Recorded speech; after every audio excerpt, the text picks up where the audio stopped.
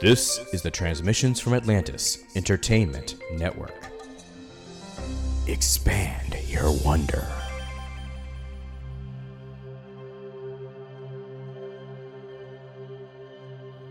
Continuum Force Season 2 Review, featuring Rita and JC Della Torre.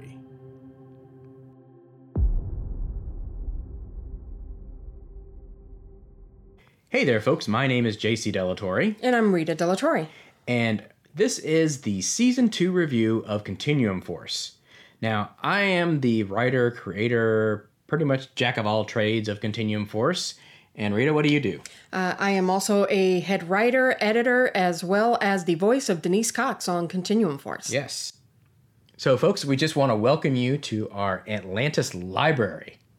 Yes, of which you will see some videos later in this podcast. Yep, and so we're definitely happy for you to join us. It was a labor of love. It is kind of an adventurous theme. You know, we got a little bit of Raiders of the Lost Ark in it. A little bit of Crusade. A little bit of Last Crusade. We've got all kinds of different adventurous themes. And it's obviously our library where we have a lot of our antique books, which a lot of that inspires Continuum Force, as well as Vampires of Whitechapel. And, you know, there's a lot of great things that this library inspires, right? Right.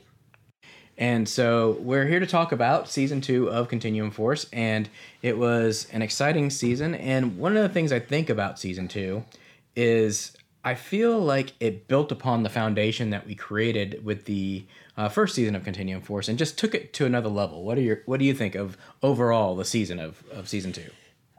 Season 1 was great. Season 2, I think we saw more character development. We've seen our characters are, being challenged more, and they're being forced to make more difficult decisions. Yes, absolutely.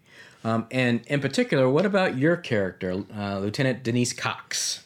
She got promoted for a mutiny. After she mutinied, yes. After she mutinied. She's lucky she didn't get court-martialed. Exactly.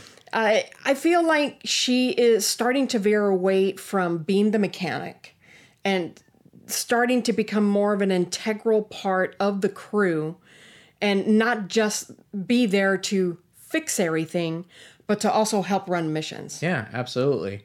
And for the character that I play as well, because like I said, I'm the jack of all trades, so I also act in the show.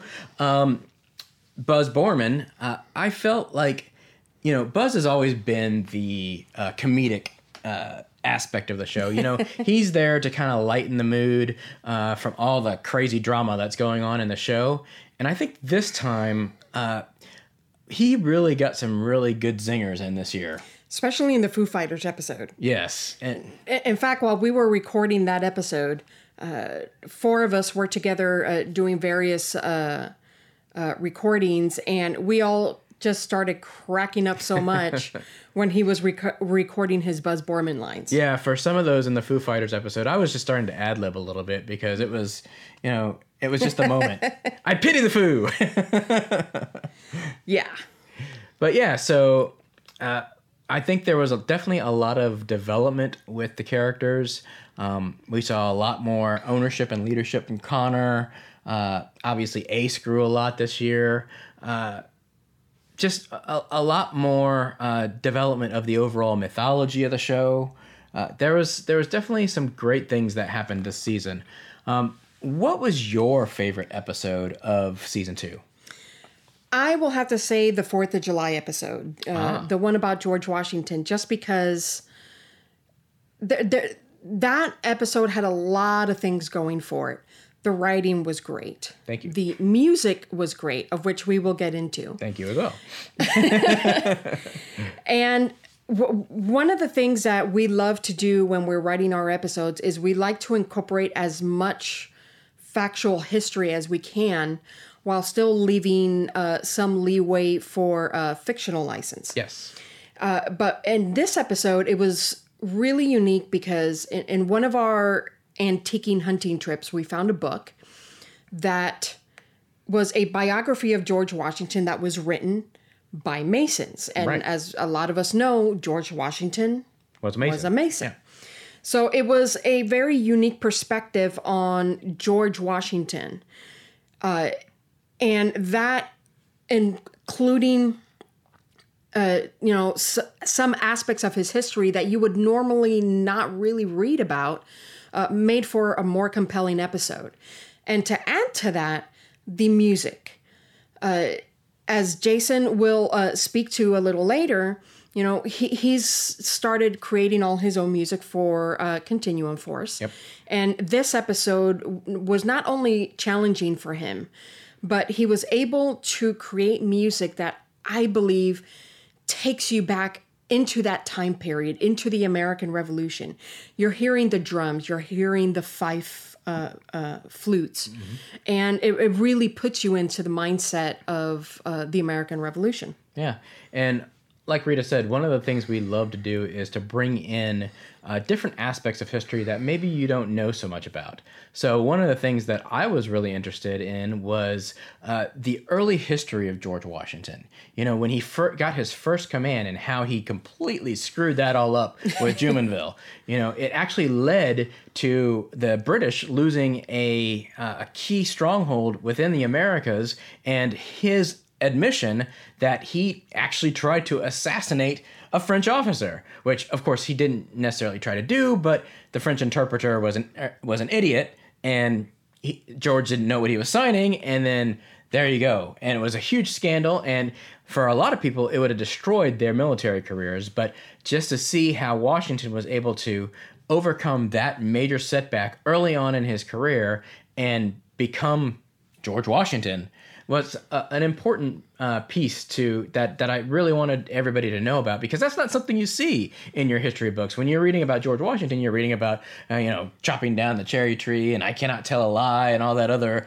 mythology that's around George Washington. Yeah, but most of it also revolves around the American Revolution. Exactly. You rarely hear about his early military life. career before that. Exactly. And so I thought it would be important to kind of present that. At the same time, I also wanted to really give you the true story of Valley Forge, in that, it wasn't just about the soldiers struggling through the winter. Washington was fighting with Congress, trying to get some kind of support, and the frustration that he had to deal with to be able to overcome a lot of the obstacles. Plus, Cornwallis was right there; he was ready to invade and take them all out. Thankfully for Washington's crew, Cornwallis decided to bed down for the winter as well. But had he just attacked, the Revolutionary War would be over and we'd all be British subjects of the king. So that's how tenuous of a moment in history it was. And I just wanted to make sure that we showed that. And also, the downtrodden spirits, right?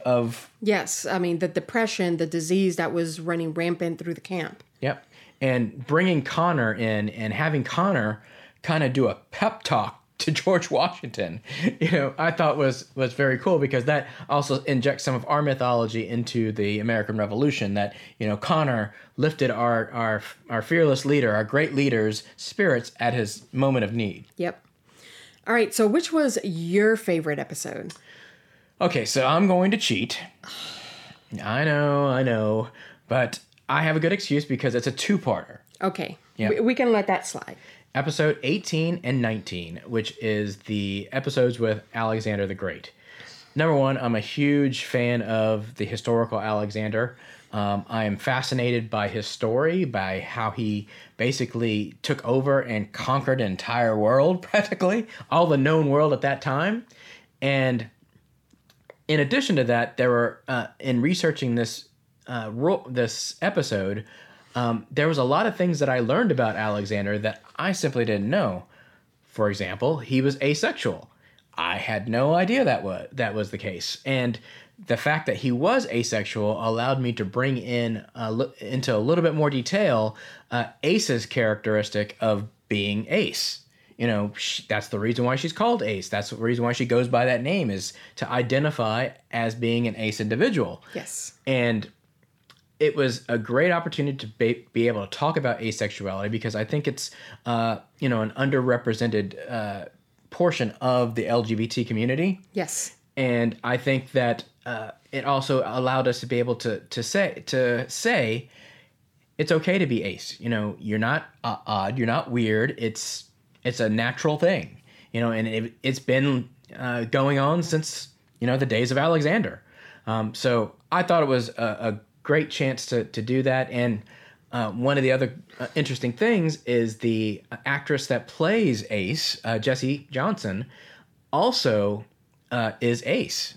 So I was able to lean on her a lot to kind of discuss, you know, what it's like to be Ace and be able to kind of pick her brain on the proper way to present it. So I'm hopeful that we were able to accomplish that. And I really think you did a fantastic job with those 2 episodes. Yep. Not to mention, again, with the music, those 2 episodes had some of the most cinematic music I had heard you ever create. Yeah. Which was really impressive. And that's something that you've been doing this season to really, really up your game. Not just with editing in general, but you wanted to be able to create your own music because you wanted to use that to create a better flow for the stories that you were trying to tell. Yeah, I wanted it to be able to match what was going on in the scene. So it hyped up the drama when it needed it. You know, it brought you down. You know, it brought a scary moment when it needed it. And it just wasn't working that well with the pre-made music. You know, I'd cut and paste it together, try to make it work, but it just really wasn't happening. So I thought that we're not a huge big budget podcast, guys. You know, we would love to have our own, you know, mega $1 million studio and, you know, have a cast of thousands helping us on the show, but we're a small mom and pop. So, you know, this is it. What you see is what you get. This is it. So when it comes to, you know, hiring people to do different aspects of the show, we have to take budget in mind. And I personally like to spend our money on our actors because we have tremendous actors. So we tried to find ways to save money. And I decided that, you know, I wanted to try to take on learning how to do cinematic music. And I know it sounds a little crazy, but I'm pretty happy with my progress. It's kind of funny because, you know, you start out and you're not very good, and then you get to a point and you get better as each time that you do it. And I think you're right with that particular episode, or those 2 episodes for the Alexander episodes. I thought the music enhanced the episode very well. And one of the reasons why those episodes were a couple of my favorites was just the performances that we got. For example, in episode 18, when Ace is giving her final goodbyes to everybody on the team, Marcus, who plays Connor, did such an amazing job. When I hear his crackle in his voice as he's delivering his lines, it gets me every time. It was heart-wrenching. Yeah, I'm tearing up now just thinking about it. But it's like, you know, he had such an amazing performance, and Jesse's delivery too was just spot on, exactly what I was looking for. It just rips your freaking heart out. And yeah, it's just an amazing performance by everybody, you know, you included, because, you know, you had the whole crying scene and everything. So I did. And then, not to mention, in episode 19, there was a cost to bringing Ace back. Yeah, I didn't want us to just pop back in, get Ace, and, you know, everything's hunky-dory and we move on. You know, there had to be a price paid for Ace coming back. And unfortunately, it had to be with Usamara. And Amy Seville, who plays Usamara, is fantastic. I love her. I love editing her lines. I think she delivers them so eloquently and perfectly. She was exactly what I was looking for when I was looking for Usamara. And, you know, losing her as a cast member is tough. You know, it was a tough decision to figure out who had to go.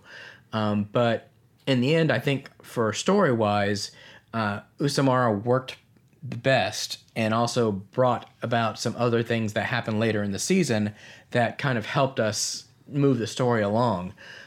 We miss Amy, and, you know, she's doing great. She's doing anime stuff and all kinds of cool things now with her voice work.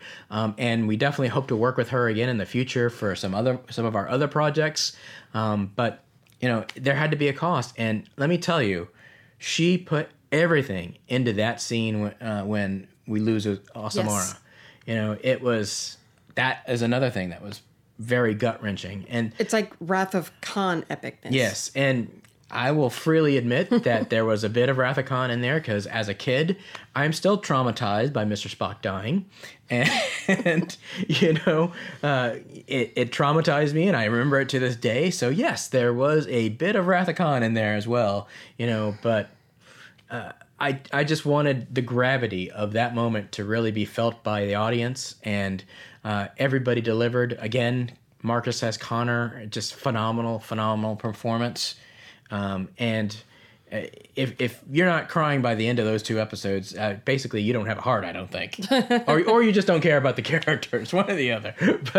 But yeah, it was definitely something. So I really enjoyed those 2 episodes. Overall, I think season 2 was really great because it delved into a lot of the mythology with the Bogies and the Titans. And, at the end of the season, when you're learning the truths about everything that's going on. Yeah. And not to mention the way the episode ended on a cliffhanger. Yes, there will be a season 3. Yes. No, we don't know when it'll be. No. and that's one of the challenges in the new normal, as everybody likes to say. Most of our cast is local.